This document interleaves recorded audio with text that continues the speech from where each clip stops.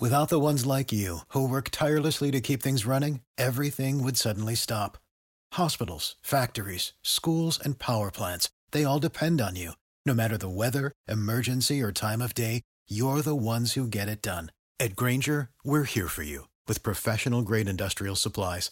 Count on real-time product availability and fast delivery. Call, click Grainger.com, or just stop by.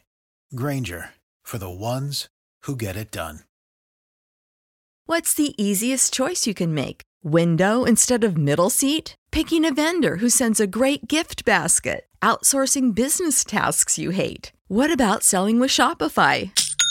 Whether you're selling a little or a lot, Shopify helps you do your thing, however you cha-ching. Shopify is the global commerce platform that helps you sell at every stage of your business. From the launch your online shop stage to the first real-life store stage, all the way to the did we just hit 1 million orders stage. Shopify's there to help you grow. Whether you're selling scented soap or offering outdoor outfits, Shopify helps you sell. Wherever and whatever you're selling, Shopify's got you covered. Sign up for a $1 per month trial period at shopify.com/try. Go to shopify.com/try now to grow your business, no matter what stage you're in. Shopify.com/try.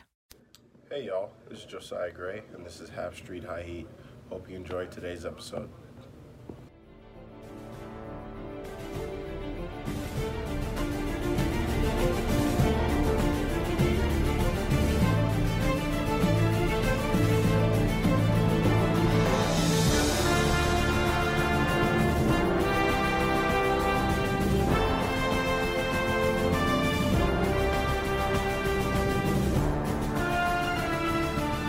What's up, everyone? Welcome to another episode of Half Street High Heat, episode 161.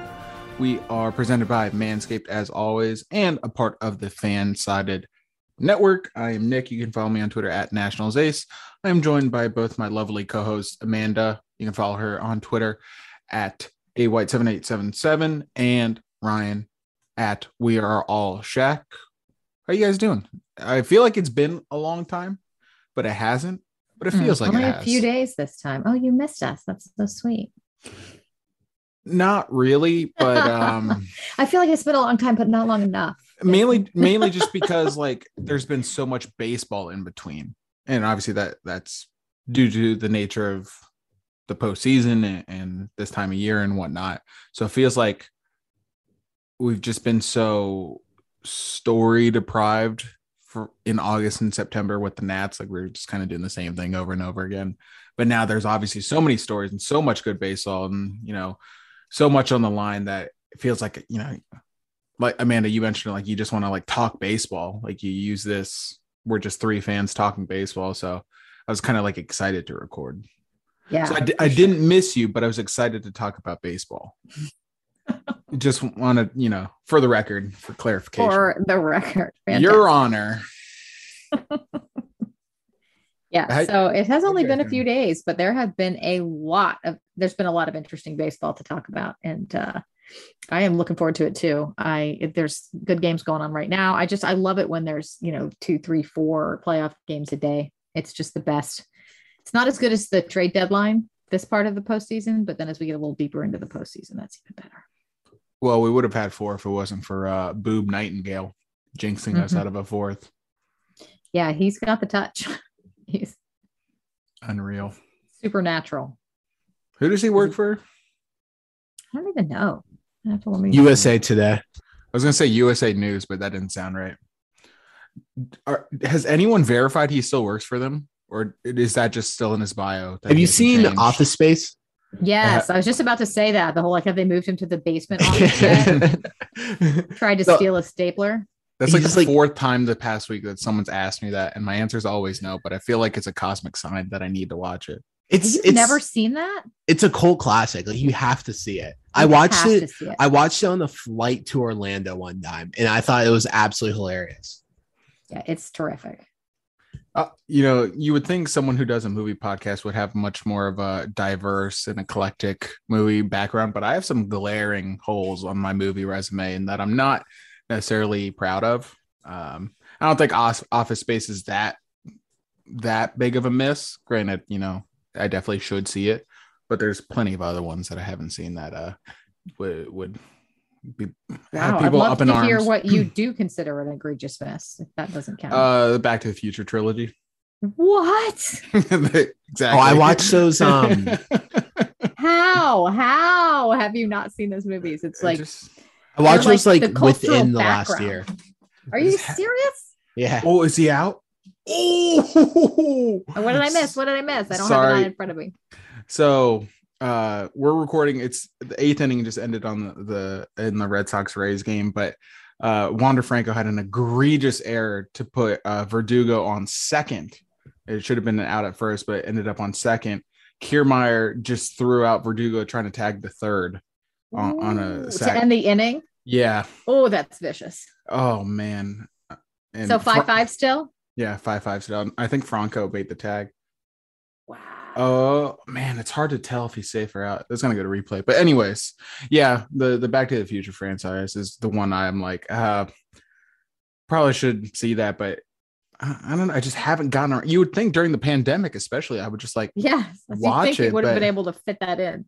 But it's also I'm weird about watching old movies because I feel like if you watched it growing up, then you like it, but it might be different watching it, when you're older and not. Yeah, some movies don't hold up for sure. Right. So like I didn't want it to be a case of that. And because there's some movies where people are like, oh, you gotta watch this. I want to watch it. I was like, what the hell did I just watch?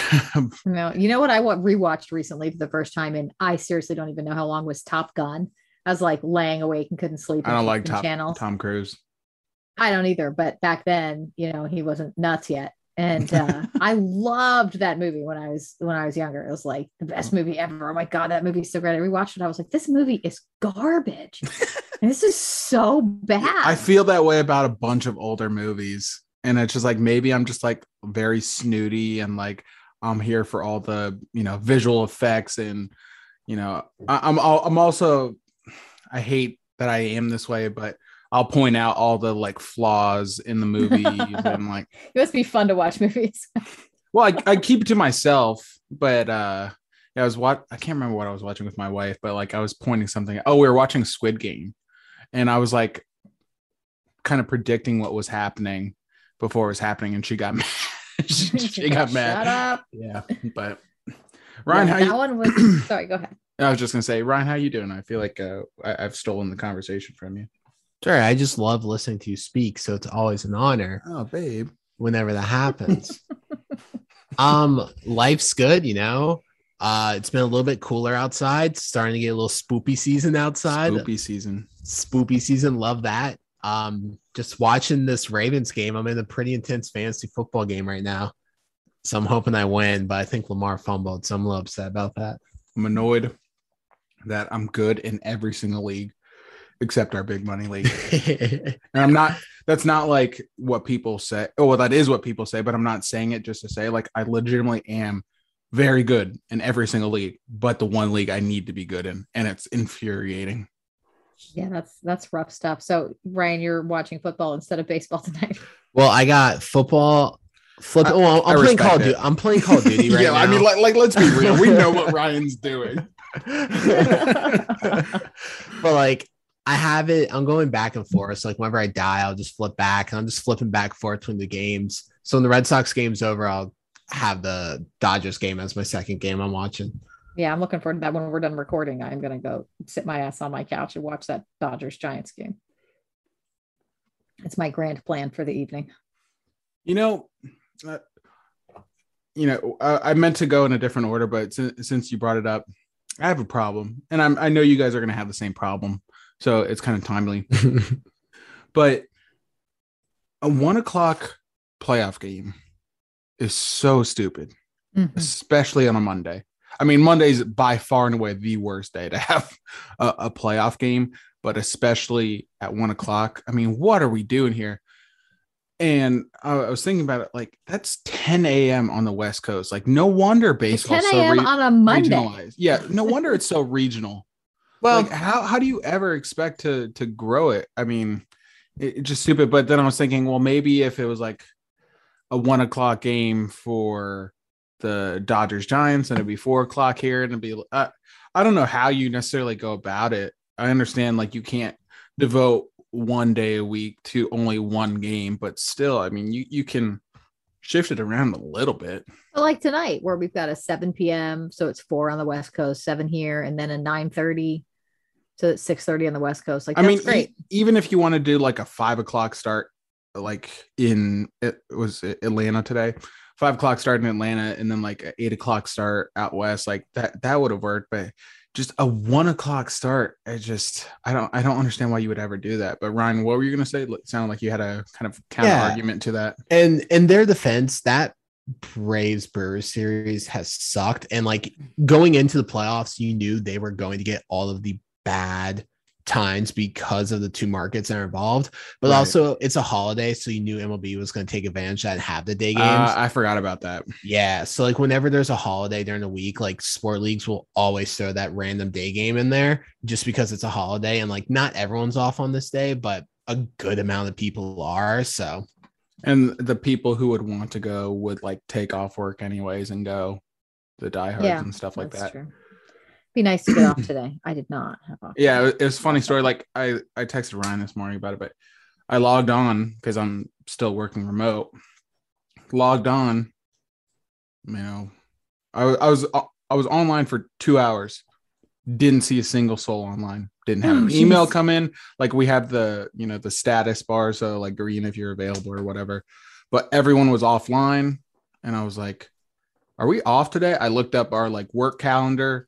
Didn't say anything about today. I was like, what is going on? And then 9:15 rolls around, and like everyone comes online at the same time. I was like, did we have a 2-hour delayed opening? Like, what is this? Like when it's in school and there's a little bit of ice on the road. Right. I was like, what is going on? Because everyone literally came online at the same time. It's like, it was so weird. But yeah, I was like, are we off today? And no one just told me. It was weird. But yeah. It would be nice to be in one of those jobs where you get off all the time, like home a bank holiday. Must be nice. Must be, or like you work for the government, you get off all the holidays. Well, yeah. You what's a day off for you? You don't know. There isn't one really. Everybody's always like, "Yay, it's Friday." I'm like, "Woohoo!" Yeah. Weekends are busier than the week. Yeah. You never get a day off, but you do get to set your own schedule, so it has its perks. And your schedule is all the time. Yes, that's true. That's true. But yes. Speaking of having days off, Kevin Long's going to have days off from the Nats, at least. Kevin Long signed with the Phillies. Well, I guess hired by the Phillies. Joe Girardi's staff reuniting with Kevin Long. I won't say surprising news, but definitely kind of like odd. Because I guess if he wasn't spotted with Juan Soto in LA just a couple days ago, I wouldn't have thought anything of it, because there was that whole drama last year with, we have parted ways with Kevin Long. 3 days later, they bring him back. So the writing was kind of on the wall that, they were kind of both looking for different ways. But I guarantee you, Davey was just like, oh, I like Kevin. It's kind of late in the off season. He might not find a role anywhere else. I'm going to keep him on, and then we'll find a new hitting coach next year. Like, that is something I could easily see Davey doing. So maybe that's actually what happened. But, Nats need a hitting coach. That was kind of true last year too. But what do you guys think about the move, especially in Division 2? It's weird. I thought, just because, didn't they have like a spat earlier this season? They're Italian. Well, yes, I guess all of this over some gabagool. That to me was a little bit weird, and the fact that he was just with Soto made it a little bit weird. But you're right. I mean, it seemed last year obvious that relationship was heading for Splitsville. But I mean, it had to happen. Like, sorry, man, I didn't mean to cut you off there, but it had to happen because Kevin Long's entire philosophy and approach is launch angle. The Nats had the highest ground ball rate in baseball. They also had the most double plays in baseball. Their launch angle also wasn't very good. So, like, what's Kevin Long doing? Their situational hitting was also atrocious. As we have seen, they're one of the worst teams in baseball with the bases loaded and with runners in scoring position. Granted, maybe the talent wasn't exactly the best to help him out, but when your entire philosophy is launch angle and your team can't do it, your job's going to be on the hot seat. Of course it is. It's a new era with the Nats. They need new coaches. I'm surprised their pitching coach is surviving. I thought they would have fired every single person. I'm not surprised it's happening. I also don't really think it matters. He's going in division because his specialty is lefty power hitters, and the Phillies only really have Bryce Harper. I mean, the Nats only have Juan Soto. So like they only have Bryce Harper. So it won't make that much of a difference. I'm not the biggest Kevin Long believer, but when you look at all the numbers, the question really was like, is Kevin Long working even considering the lack of talent this team had? Yeah, Kevin Long was, don't get me wrong, like very established hitting coach, but he was kind of like the pioneer, not the pioneer, it's probably too much credit, but he was definitely at the forefront of the launch angle movement when it really became big, obviously with the Yankees forever. And then his success with the Mets, like he was at the forefront of that. And like Ryan said, that's always been his philosophy. But when you have, let's just call him a specialist, like a launch angle specialist, and you have a team that he's been with, it's not even like it was his first year, a team that he's been with for several seasons now, doing the exact opposite of what he preaches. It's like something's clearly going on. And Ryan, you mentioned talent. Well, if Kevin Long's a coach that is entirely reliant upon the talent to make him look good, he's not a good coach. Like right. We can't, like Juan Soto can make anybody look good. Right. Like we can't have a staff full of Davey Martinez's. Like we can only have one Davey Martinez, and then we need competent coaches. Oh, that was backhanded. Yeah, that wasn't even very backhanded. It sounded a lot more harsh when I said it out loud. But you know, hey, I have my issues with Davey's coaching style. I haven't shied away from saying that, but again, I agree with Ryan. Like I think you made some great points. Like this needed to happen. I think with the way the Nats have gone with their players and obviously their roster, it kind of makes sense to go that way with your coaching staff too. I am shocked. Jim Hickey, it's Jim Hickey, right? Is the pitching coach? Yeah. Shocked he made the cut, that, you know, he survived. Yeah, Henley's because gone. Henley's finally gone. Yeah. Wow, I missed there was that. one other one that they said they want to keep them in player development. Oh my God, going to be on the coaching staff anymore. That I got so mad when I saw that because the Nats player development is absolute atrocious. And I was very happy when Mark Zuckerman tweeted out that article because their first round draft picks going back to 2013 have only accrued for WAR. I couldn't believe that number. That's atrocious. It's so bad. That's embarrassing. Like embarrassing doesn't even begin to describe it. That's not even one all-star player. Like this player development is absolutely terrible. And that's the reason why a lot of people around the league are saying that this is going to be a long rebuild because the Nats don't have this track record of player development. I don't know Bob Henley's. I mean, all I know about Bob Henley. Bob Henley. Oh my God. Like he's not going to be the director of player development, which is quite possibly the third most powerful position in the organization. So that's fine right there. But like, if they don't interview several people from the Astros, Dodgers, or Rays, I'm going to have an issue and I'm going to go down Storm Nats Park. Not literally, but like I'm going to angrily tweet about it. Shoot, even the Brewers, like the Brewers have hit on several of their prospects, but you have to tap into something proven. You can't do worse than poor WAR from your. I mean, it's just so bad. I would imagine most of that comes from Eric Fetty too. Like, who's another first round pick? Like, Giolito didn't accrue anything while he was here. No, a lot of them have just been big old bust. Like, right. What was I gonna say? The Red Sox traded Mookie Betts, and they're quite possibly on their way going to the ALCS one season after they traded their superstar and cornerstone player. And they're going back to the ALCS because they went and hired one of those genius, like Harvard people to run their organization, take over the player development. And their team's pretty freaking good right now. They also have a $215 million payroll, but they have a lot of good players that they're developing routinely. Like, you got to get that proven person from those teams that excel at it better than everyone else. Like, everyone's going and hiring those people for a reason. You got to go in, you got to find them. And there's no luxury tax on hiring competent people in the organization that learn. Please just go out and pay Like, scoop some of these guys up out of these really good organizations. Go find guys who can fix the player development problem and pay them whatever you need to pay them to get them here. Yeah, it's crazy now that I'm like hearing you guys talk and just thinking about it. Baseball of the maybe hockey. I'm not as familiar with like the inner workings of hockey, but baseball truthfully seems like the most business-like of any of the four major sports. And I think a large part of that has to do with the fact that baseball has the deepest and largest, minor league system or prospect system of any of the four major sports. So you really have to have the right guys in place. And if you don't, it's just painfully obvious that you don't. Like, because you're not getting any reinforcements. These rebuilds, like Ryan said, they take a long time when you're not pumping out prospects or even building blocks. Like, who knows if these guys will be superstar players, but at the very least, like, luck into an all-star game or like be a solid, 2 WAR a year player. The fact that you have 4 WAR over the course of 7 years now from all of your first round picks over that span is it's absurd, so especially for a team like the Nets that has won a World Series in that time frame. Like, it's not like they just had only 1 or 2 first round picks. Like, they had a first round pick pretty much every single year. So the fact that they couldn't even develop one guy to be a above average talent is just completely an indictment on the organization.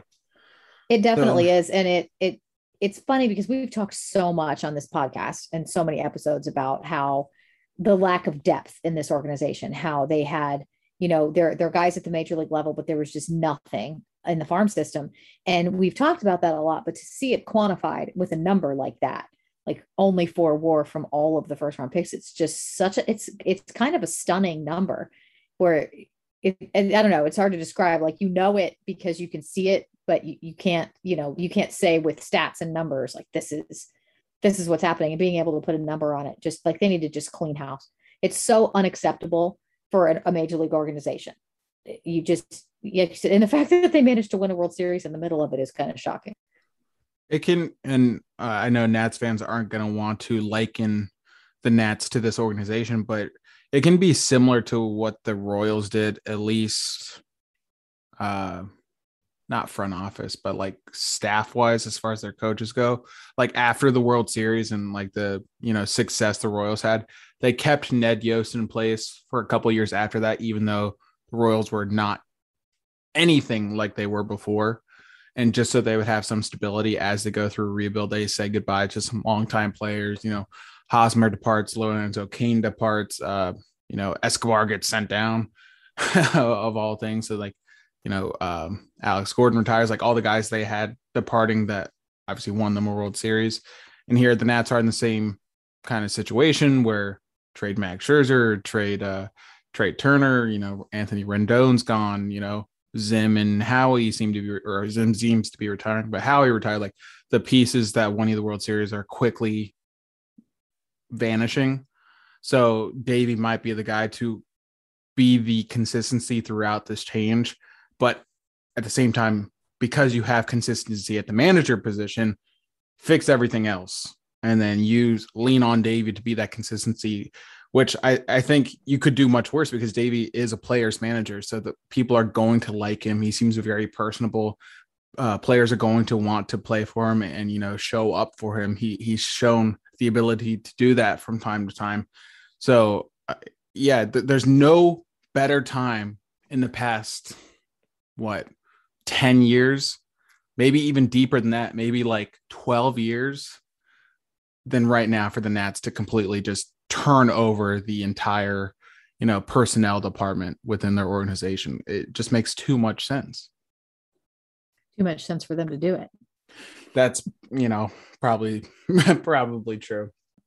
So we'll see. I can't argue with a word of any of that. It's they're not going to do, you can just tell already by the fact that they're taking some of the guys they're removing from the coaching staff and putting them into player development, that they're still not weighting it with the seriousness that it deserves, in my opinion. Right. Which leads me to my next question. And Ryan, I'm going to direct it towards you, because you seem to be the person best suited to answer this question. So when it happens, what is your reaction going to be to new Nationals hitting coach Ryan Zimmerman? It's just so stupid. Like, I get not wanting to move on from your fan favorites, but like, just because if you like someone as a player doesn't mean they'll be a good coach. Like, it's completely different. And I'm tired of it. They do this every single time. When Worth was about to retire, make Worth the coach. And now they're doing it with them. Like, no, go out and get like a established hitting coach. Someone who's been around for a while, who knows what they're doing. Like Kevin Long. No, Kevin Long sucked. I never liked him. I'm just joking. Just poking the bear there. Yeah. I don't think that's going to happen. I do think he's going to wind up in the front office somewhere. Like they're going to give him. Well, that's in his contract. Well, he's going to be, what was A-Rod to the Yankees? Or I think he still is with the Yankees, like special advisor, which doesn't mean anything. It's literally it's in his contract. Whenever he retires, he goes into a front office role. It basically means you're allowed on the field. Like that's what that means. Like the Mariners made Ichiro like a special advisor. Right. Yeah, it'll be the same thing. And then he played for that 3-game stretch in Japan, even though he was a special advisor. Like, I guess, like I said, it just means you're allowed on the field. So if Zim wants to come back for any series next year, maybe they do a college series where they play at UVA's field or something, and Zim comes back for that. Yeah, that'd actually be a pretty cool idea. Actually. That would be if you had an MLB game at a collegiate field.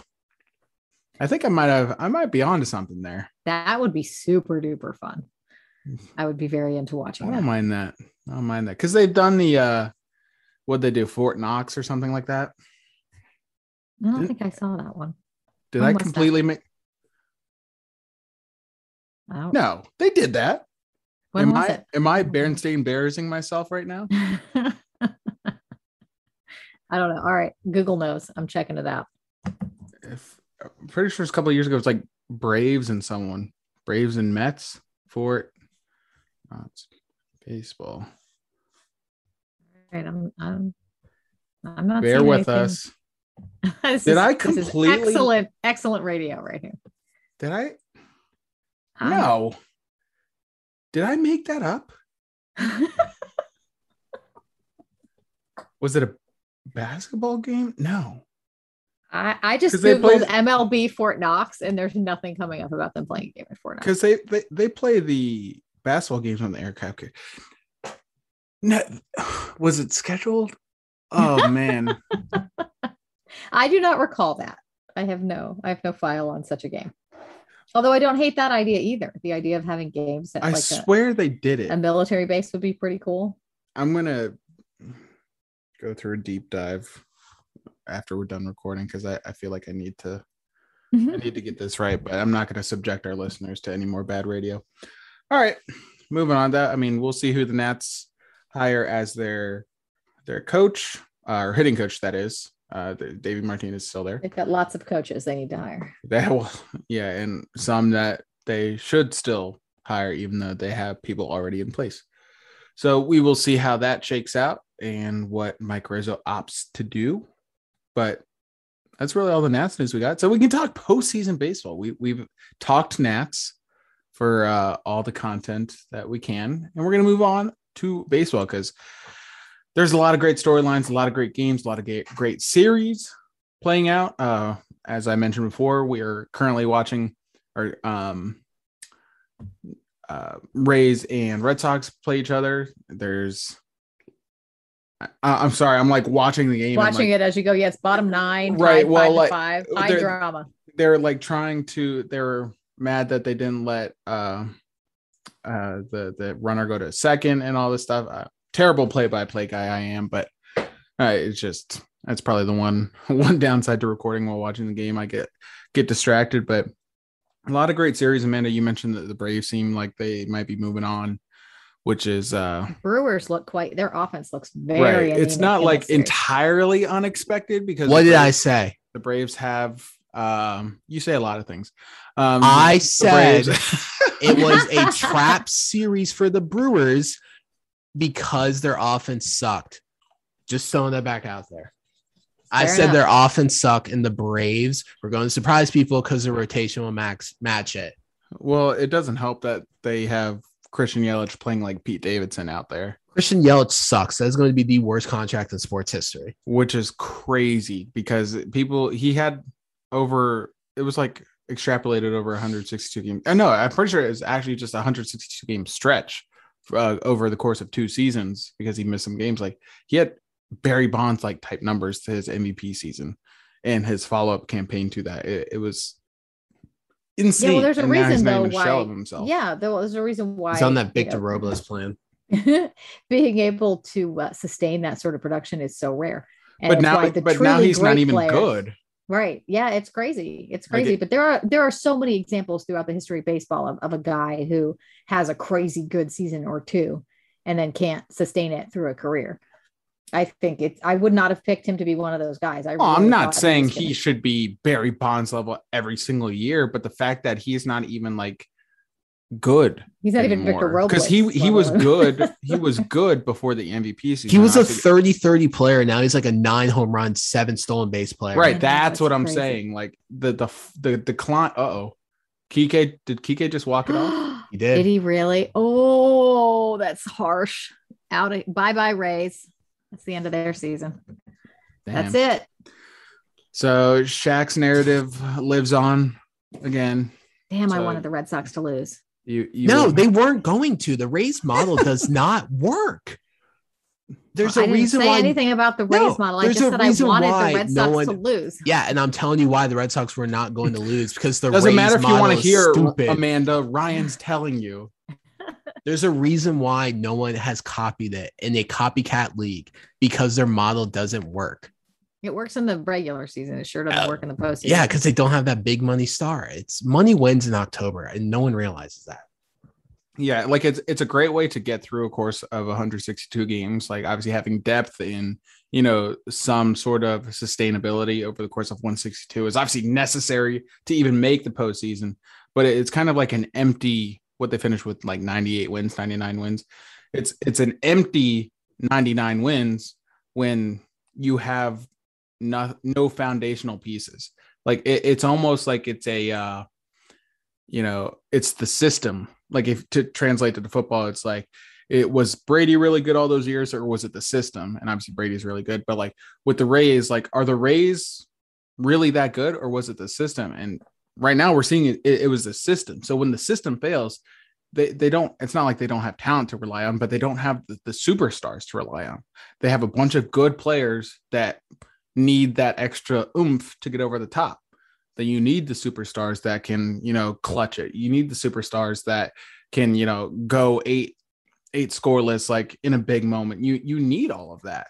And the Rays don't have it. If the system fails, they have nothing. Yeah. Well, it's hard to argue with that. But I kind of took my postseason predictions and said all the things I wanted to happen. And I really wanted Boston to lose. I wanted them to win the wild card, and I really wanted them to lose the ALDS. So bummed. Plus, it was such a great comeback tonight from Tampa to claw back from being down 5-0. It would have been cool to see them complete the comeback and force Game 5. Well, it seems like we'll get a Red Sox Astros ALCS, which, I mean, isn't the most exciting, but it's at least a rematch of the 2018 ALCS. So I still think the Astros win, but this rain delay really, really helps the White Sox in Game 4 for sure, because they threw all their big guns in that game, and now all those guys get an extra day rest, so they can use them out of the bullpen again, and they get Rodon on regular rest. So that's going to be really interesting. Yeah, like Rodon's the one because he was dealing with arm fatigue throughout the latter part of the season. So any amount of normal rest or the most rest you can give him is super crucial. Because obviously we were talking about Rodon as a Cy Young candidate. It's not just like, oh, he's a solid pitcher they definitely need because Giolito and Lynn and all these other guys are spent. Like, no, Rodon is a game changer when he's on. So if this regular rest can get him back to what we've seen for the majority of the season, definitely sways it back into the White Sox favor. Who's on the bump for the Astros? Do we know? They're starting Lance McCullers, and he's not as good on the road, so that's going to be interesting. Dusty has made Tony La Russa and Dusty are having like the funniest coaching series of all time because they keep doing things that don't make sense, but no one's talking about because every single like inning, the other one's doing something dumber. Like Dusty did a pitching change and a 2-0 count, and the guy like immediately gives up a 3-run home run. Like it makes no sense. Like Dusty is so funny because he always is going to do something once a game where he's sitting there and you're like, what the hell are you doing? And it was the pitching change on a 2-0 count that has everyone like, Dusty, my guy. Well, what is this? You didn't see Tony La Russa's proposed rule change that the guy on second needs to turn his back to the catcher while the sign's being given? I thought that was a joke. Was that real? No, it was a real quote. Oh my God. Like he literally got laughed at. Like, and not just. I don't even know what to say about that. Like what the Astros just got exposed for cheating, and Tony La Russa's out here proposing an honor system. Like what are we doing? Like, I mean, and not only that, he didn't know the rules. He didn't know the runner on second in extras, or there was another rule he didn't know this year. Like the dude is just so out of touch. And Dusty, did you see the thing about Dusty not knowing who, is it Tepera? How do you say it's Tepera, right? Ryan Tepera's name. Ryan Tepera, yeah. Yeah. Dusty said he'd never heard his name till they played the White Sox in this series. That was pretty funny. Yeah. Was he in the 2020 NL MVP race? I mean, what are we? I don't know. Wait, what? Dusty is funny to me. I can't. Who'd you say was in the MVP race? Didn't Tepera have votes in the MVP? He got one vote. He got one vote because of a misclick. The person accidentally. Oh, because I remember seeing something about him having a vote in the NL MVP race. Yeah, I was like, wait, what? Yeah, that's why it was cracking me up. I was like, apparently he, because he's a wasn't following pitcher, the right? In case people don't know, after Game 3, he said that the Astros might be cheating again because they struck out basically non-existent at home, and they struck out a lot in Game 3. They struck out 16 times in Game 3, so he made another accusation. But so they struck out 16 times in Game 3, which is a lot, and probably didn't strike out more than 5 times in the first 2 games. And their defense, Lance Lynn had the highest rate of fastballs thrown in like the last 20 years. He literally threw 97% fastballs against a very good fastball hitting team. Like, the Orioles would tee off if you're only throwing fastballs. Yeah. Yeah. It was funny to me. I couldn't believe he said it all publicly. I mean, I think at this point, you know how I feel about the Astros and what they did, but to accuse them of cheating again right now while you're losing a series to them is a little clown show.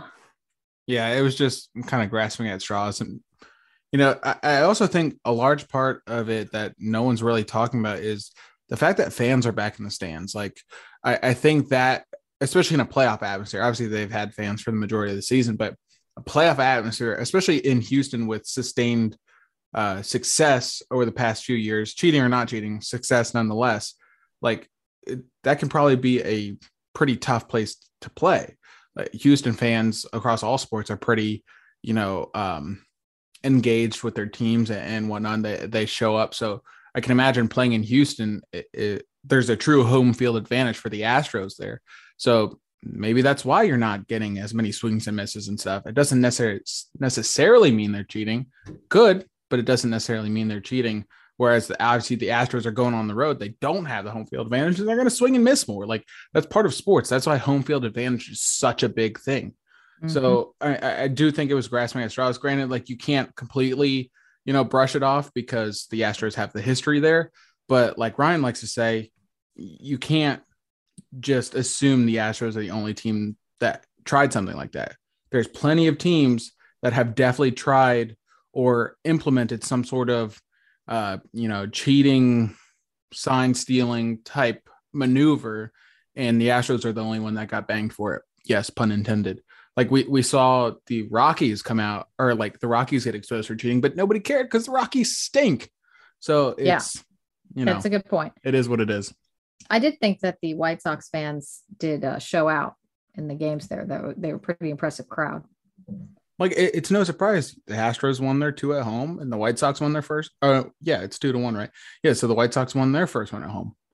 Like it's kind of how you would expect. Nats for a moment. It's still amazes me when I think back about how they won those series on the road, like how they won every single one of their playoff series on the road. It's very, very hard to do. Just shows that Nats fans aren't that great because they couldn't support their team enough to win at home. Yeah, that's probably what it is. Spin zone. But I mean, I assume we all predict the Astros to be moving on. I think so. I'd like to see it be the White Sox, but I think it's going to be the Astros. I think White Sox force a game 5, Astros win. Yeah, I can see that.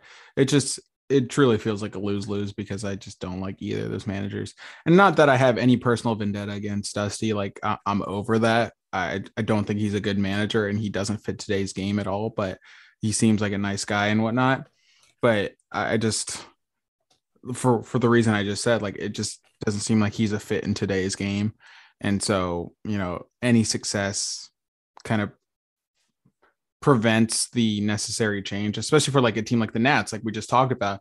They're keeping guys like old school guys in important positions because they're just too afraid to move on and do what needs to be done. Like it kind of feels like Dusty is one of those guys where it's like, yeah, he's been in baseball forever, but is he really the coach you need in today's game? No. So not that I'm like rooting against him, but any success is kind of like the hindrance to that movement, if that makes sense. It does. I see what you're saying. Even though it is the Astros. Right. Now, I really, really loathe the Astros and I can't stand La Russa. So I'm wishing like if there's some way for both teams to lose. Yeah, Dusty's by far, in a way, the lesser of the two evils there. So right, for sure. But the Astros are my least favorite team. So yeah. But moving on to the exciting I mean, we touched on Braves Brewers, but like you guys said, it's kind of a boring series. But do we think the Braves are going to move on? Yes. Again, all the teams I want to win are going to lose, but I think the Braves are going to move on. Yeah. Brewers offense stinks. Yeah, it's been really bad. Yeah. Oh, there you go. Ryan Lamar threw a touchdown to Mark Anthony. Yeah, he did.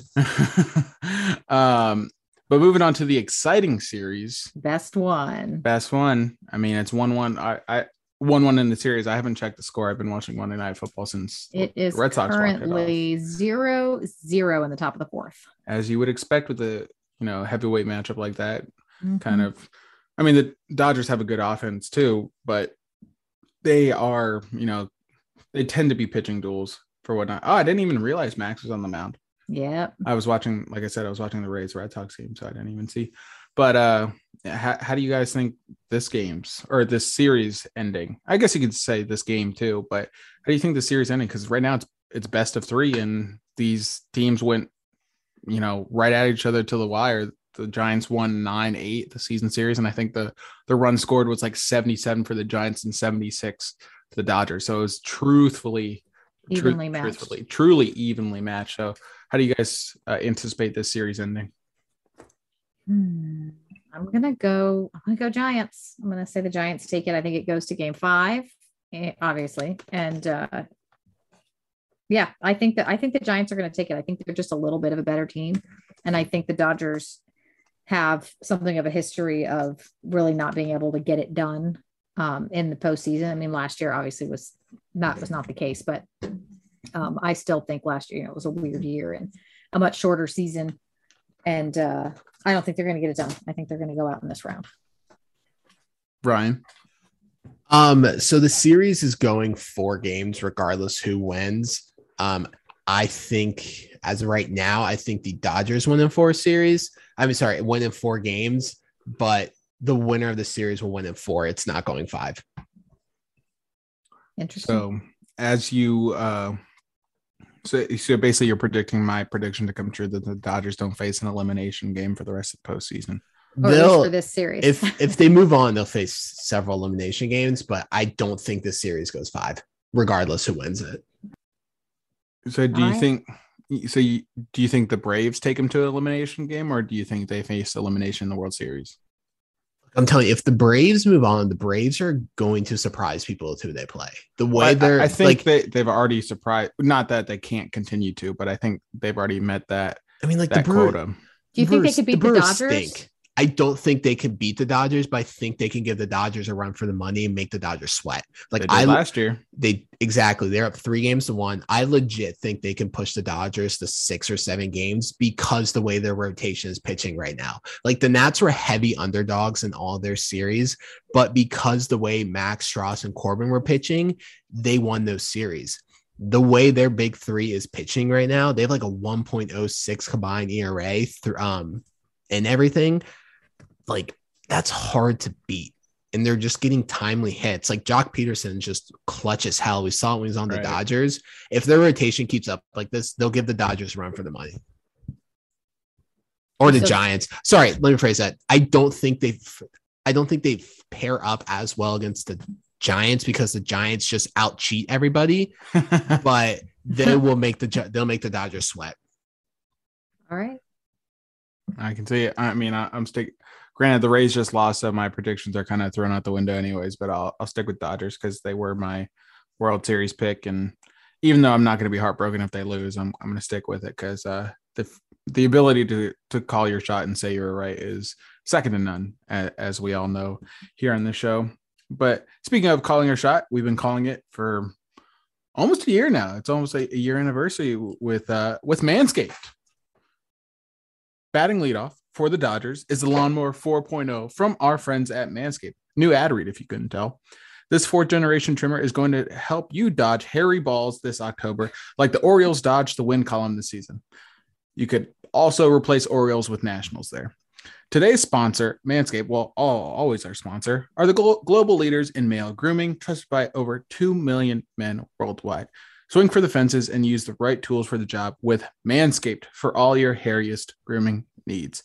Get 20% off and free shipping at Manscaped with our promo code HSHH20. Like I said, you will get 20% off and free shipping your entire order with no exclusions, no gimmicks, no ifs, ands, or buts.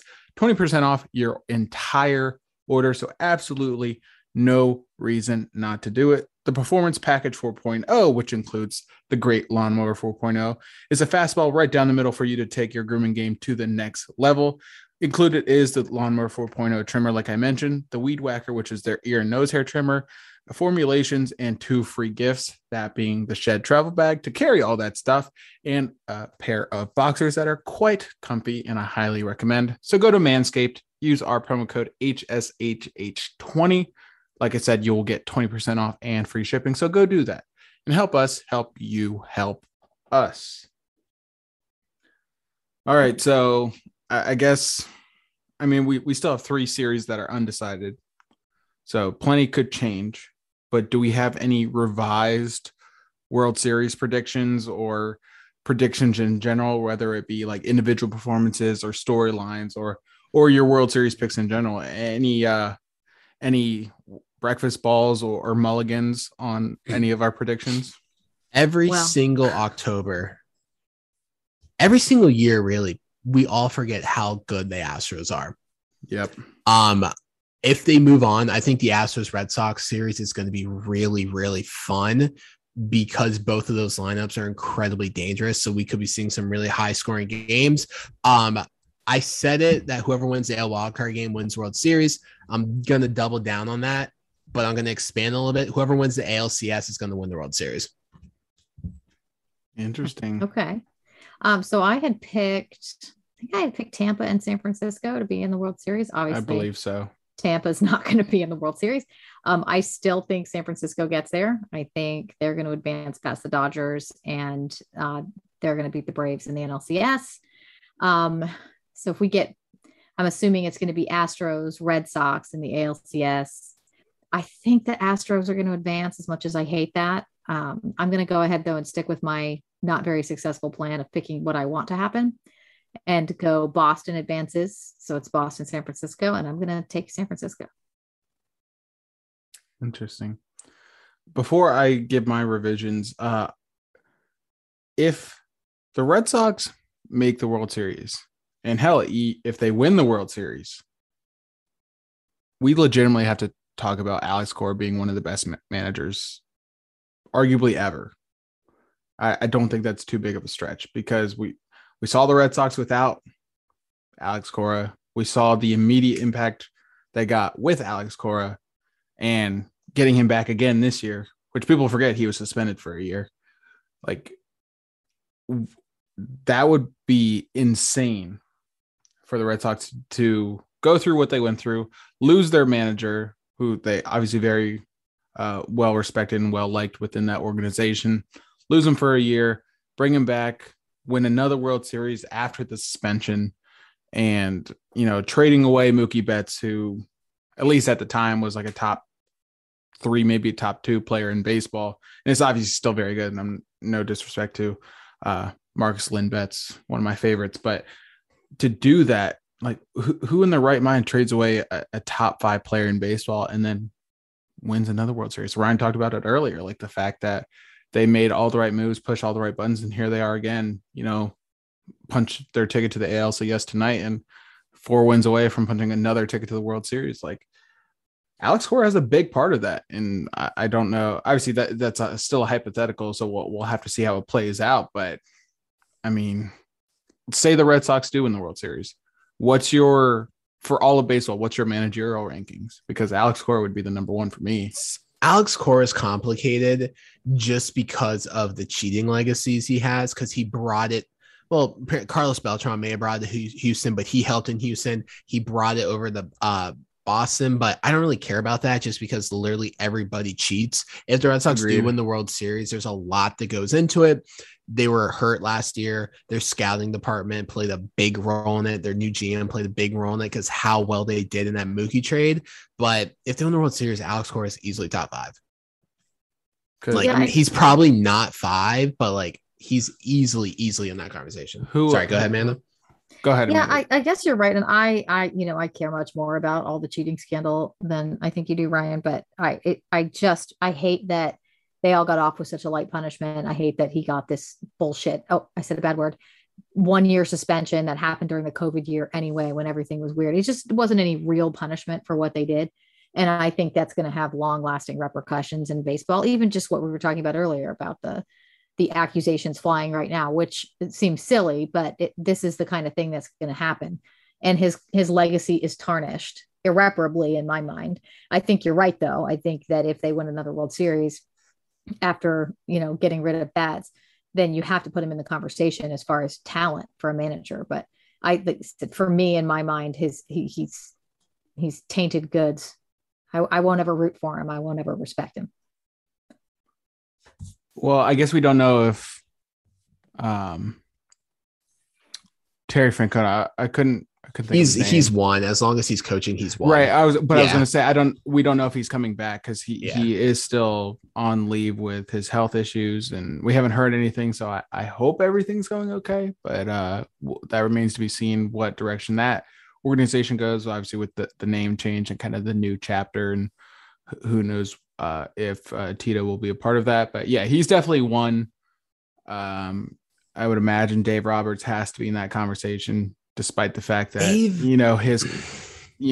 could be one of those guys like we talked about earlier, or like I talked about with Davey Martinez, like just surrounded by talent, making, propping you up and making you look good.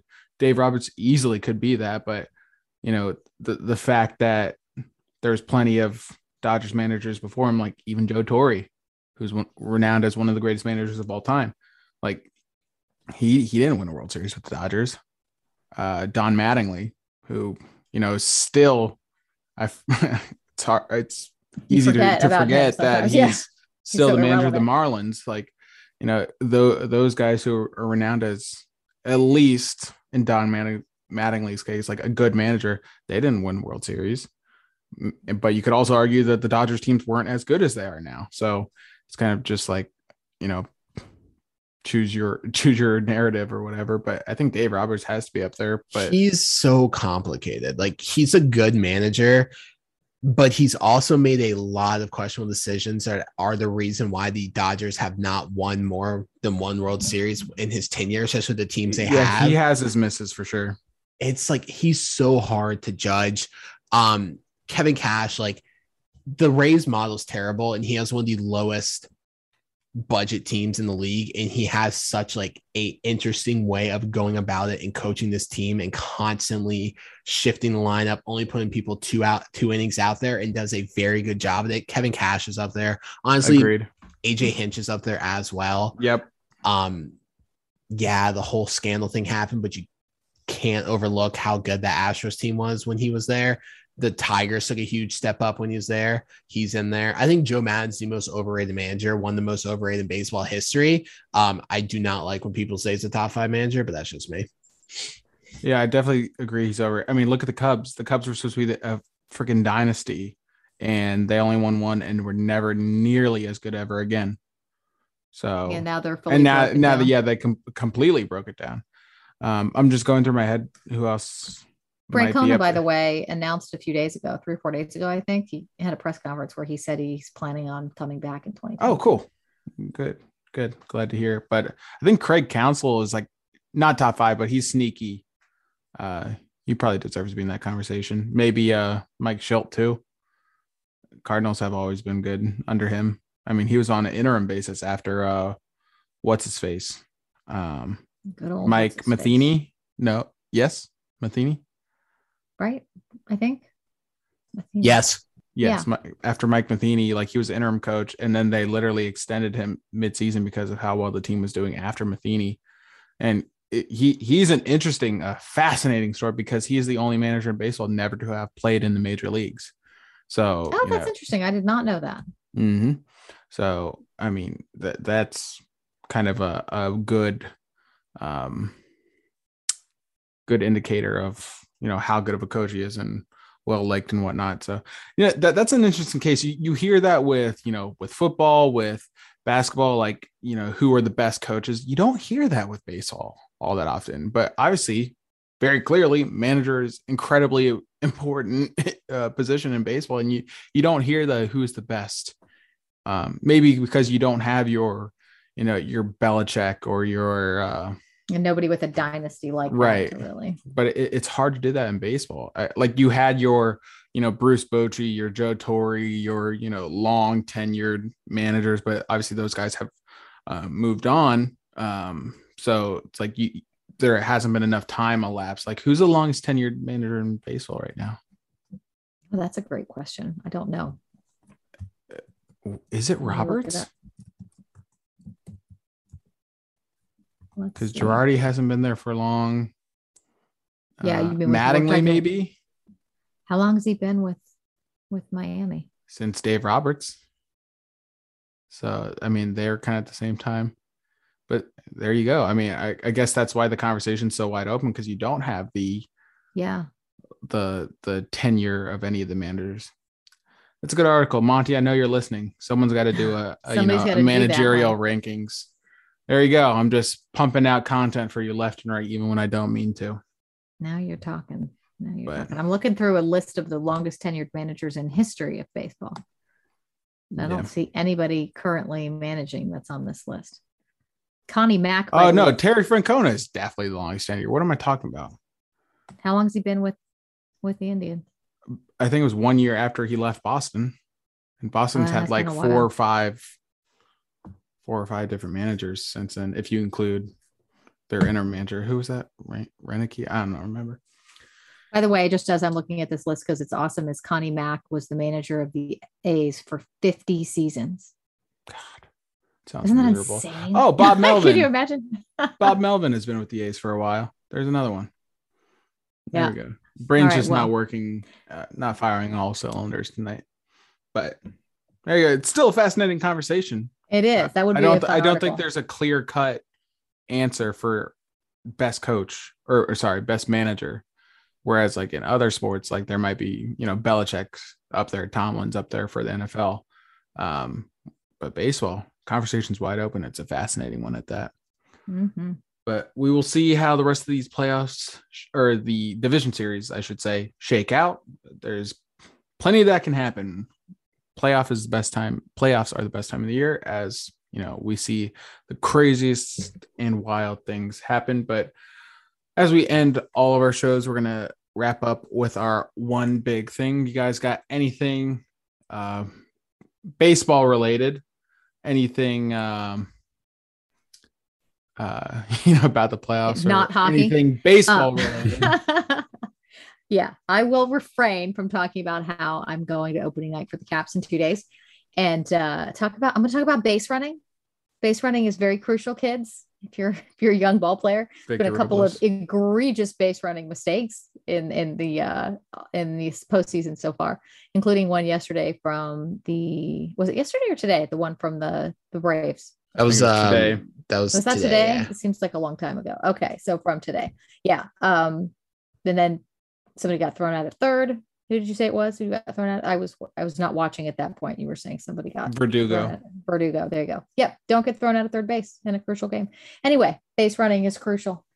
And you always see it even in these really, really big games where it's like shocking to see a base running error. I think sometimes the pressure gets to people trying too hard, trying to make something happen. But that's my only thing I can think of right now. Sorry, Nick, but my one big thing is postseason overreactions are the funniest things in the world. Like the ground rule double that happened in game 3. Complete miss on my part. I had 3 things I wanted to talk about. One of them being ground rule double, and I didn't mention it. So that was a big hand up. My bad. So in case you guys didn't see, Kevin Kiermaier in the 13th inning hit a ball in the gap that hit off the wall in right field, hit off Hunter Renfroe, then went over the wall. A run scored on the play. They took the lead, but they called it a ground rule double. So they had to go back to runners in second, third. The Rays were very upset about this. There's a lot of people talking about how the rule needs to change because the rule states if the ball bounces off a fielder and goes out of bounds, it's a ground rule double. People are saying the rule needs to change. It's terrible. And I love it. Postseason overreactions are the funniest thing in the world because it's been a rule since 1816. This is the second time we've ever seen this in our lifetime. No, there's nothing wrong with the rule. It's just fun watching. If you don't have a team to root for and you can just enjoy the chaos, then it was super fun. Yeah. Exactly. It might have been one of the greatest and luckiest breaks we've seen in a very, very long time, because that is very hard to come back mentally and emotionally for the Red Sox. For the Rays. Mm-hmm. Man, it was fun. It made me think maybe that the Red Sox are going to go all the way, because that kind of thing happens. It's like the baseball gods are smiling on you. Right. And if it were me, if I were the Rays, I simply just would have scored more runs. That's a good plan. They should hire you to be the best manager in baseball. I mean, I already am. It wouldn't take much. I'm just going to make my two big things and wrap up the points I wanted to talk about earlier that I didn't talk about. One of them being the Yasmani Grandal play gave me, and I'm sure everyone, flashbacks of the Trey Turner play. Mm-hmm. For those that didn't see, Yasmani Grandal very egregiously running inside the base path, going down to first base. He was running on the grass and not the foul territory grass, the infield grass. And the throw from, I think it was Yuli Gurriel to home plate, hits Grandal and gets away from the catcher, allowing the run to score. It was whole kinds of mess that, as Ryan said, you love seeing because your team's not involved and it's just fun to watch other fans' misery. So that was my company after all. Yep, that was my initial thought. And then the other one, good old friend Kyle Schwarber curtain calling a routine play to first base was just I've been on Ryan's team for, don't re-sign Kyle Schwarber. He's not going to help facilitate this rebuild. But seeing that, I was like, that almost changed my mind. I was like, damn, Kyle Schwarber's pretty cool. This guy gets it. I know. If we have to have a team that sucks and is miserable next year, we could at least have some fun. That'd be Yeah. So for those that didn't see that play or didn't know what was going on with Kyle Schwarber, so he's been playing first base for the Red Sox some. They have a stacked lineup. So, JD Martinez will DH sometimes, and their outfield's kind of solidified. So he's been playing first base for them, still learning the position. He had a routine play at first base. All he needed to do was toss the pitcher the ball, who's covering first. Well, he underhands it and sends it damn near into the dugout. And it was pretty bad. So then, of course, he gets another chance shortly thereafter. Has a nice backhand, does a good job following his throw to first base, and it's just an easy pitch underhand throw right to the catcher. As Max Scherzer gives up the solo shot on an 0-2 count to Evan Longoria to give the Giants a 1-0 lead. Deep to right field. Yeah, and there's a deep drive to left field. But Kyle Schwarber, nice little underhand pitch and catch, and then fans go wild. He starts fist pumping, takes off his hat for a curtain call. Fans love it. That man is great for baseball, but he's absolutely sticking in Boston after that.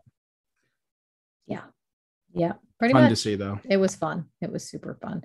It's nice to see players actually out there just like enjoying themselves, even in high pressure games. It is, after all, a children's game, and people should stop being so damn serious about that all the time.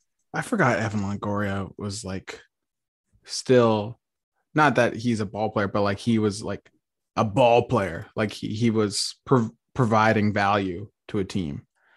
Like, how's a team led by Evan Longoria and Buster Posey, both great players with great careers, but not nearly in their prime anymore? Like, how are these guys leading the Giants to 107 wins in a stacked NL West? Makes no sense. It makes no sense. It really doesn't. We talked about everybody picked the Dodgers to win. I don't think anybody really seriously gave the Giants much attention. Yeah, much attention at all preseason. 107 games is a hell of a statement. Absolutely. That's all I got. You guys got anything else before we go? Baseball related? Stop saying that. I'll say whatever I damn well please. Ryan, you got anything before we go? Giants are cheating. Let's roll. There's your answer to how Evan Longoria and Buster Posey and company are surviving and advancing. I mean, this guy's name is Steven Duger. Like this guy, he's not a ball player. I'm sure he doesn't. Who hit the solo shot off Max? Evan Longoria. I just said that. Oh, I didn't hear the part about it. I didn't know why you were bringing him up specifically. I missed that part because I don't have the game on in front of me. All I have is the little thing that's showing the score. I don't know. That's exactly why I brought him up because I said Evan Longoria just had a solo shot off Max. But yeah, we'll see how this game ends. We'll see if I'm rooting for go Giants. Yeah, Max Scherzer can rebound. Well, I guess he needs offense now. That he can go scoreless the rest of the game. If they don't score, they lose. So we'll see. It's going to be the best series maybe of the postseason. We'll see. But in the meantime, check out halfstreethighheat.com for more articles in baseball content. We got stuff coming out every day. Our new writers, Danny and Allison, are setting the tone, keeping our current or our previous staff on their toes. So everyone's, kind of nice little friendly competition going on, putting out their best work. So be sure to go check that out. And like I said earlier, follow us on Twitter. You can follow the main show or the main account at Half Street High Heat. Follow myself at Nationals Ace. Follow Amanda at A-White7877. And follow Ryan at We Are All Shaq, the real two-time winner of the Nets' best Twitter account. Oh, shots fired. That's all I got. Until next time, let's go baseball. There's a new breeze blowing off the banks of the Potomac. A new team's mowing down the ranks of their opponents. The Nationals are smashing balls so that the commentator who has the calls has passed the wall to see you later. Let's go Nats. We've got a game to play. We're gonna win today. Let's go.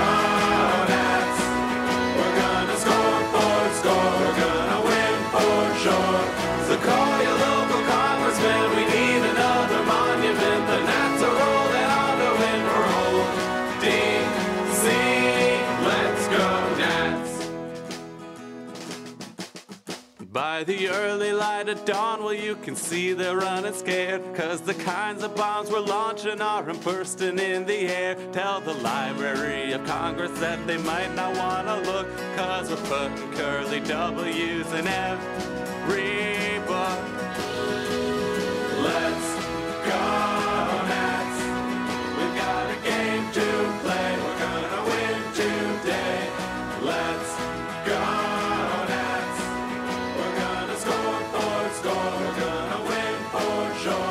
You better tell your senator we're shredding the competitors. We're set to send the pennant home parole. D.C. Let's go Nats. Let's go Nats. Let's go Nats. Let's go Nats. So race and tell the president we hold this truth self-evident. The Nats are gonna represent Virginia up to Maryland and old D.C. Let's go Nats.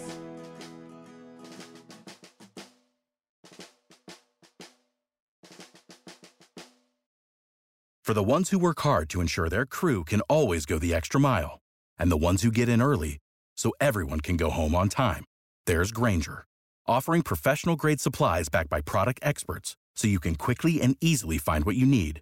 Plus, you can count on access to a committed team ready to go the extra mile for you. Call, click Grainger.com, or just stop by. Grainger, for the ones who get it done.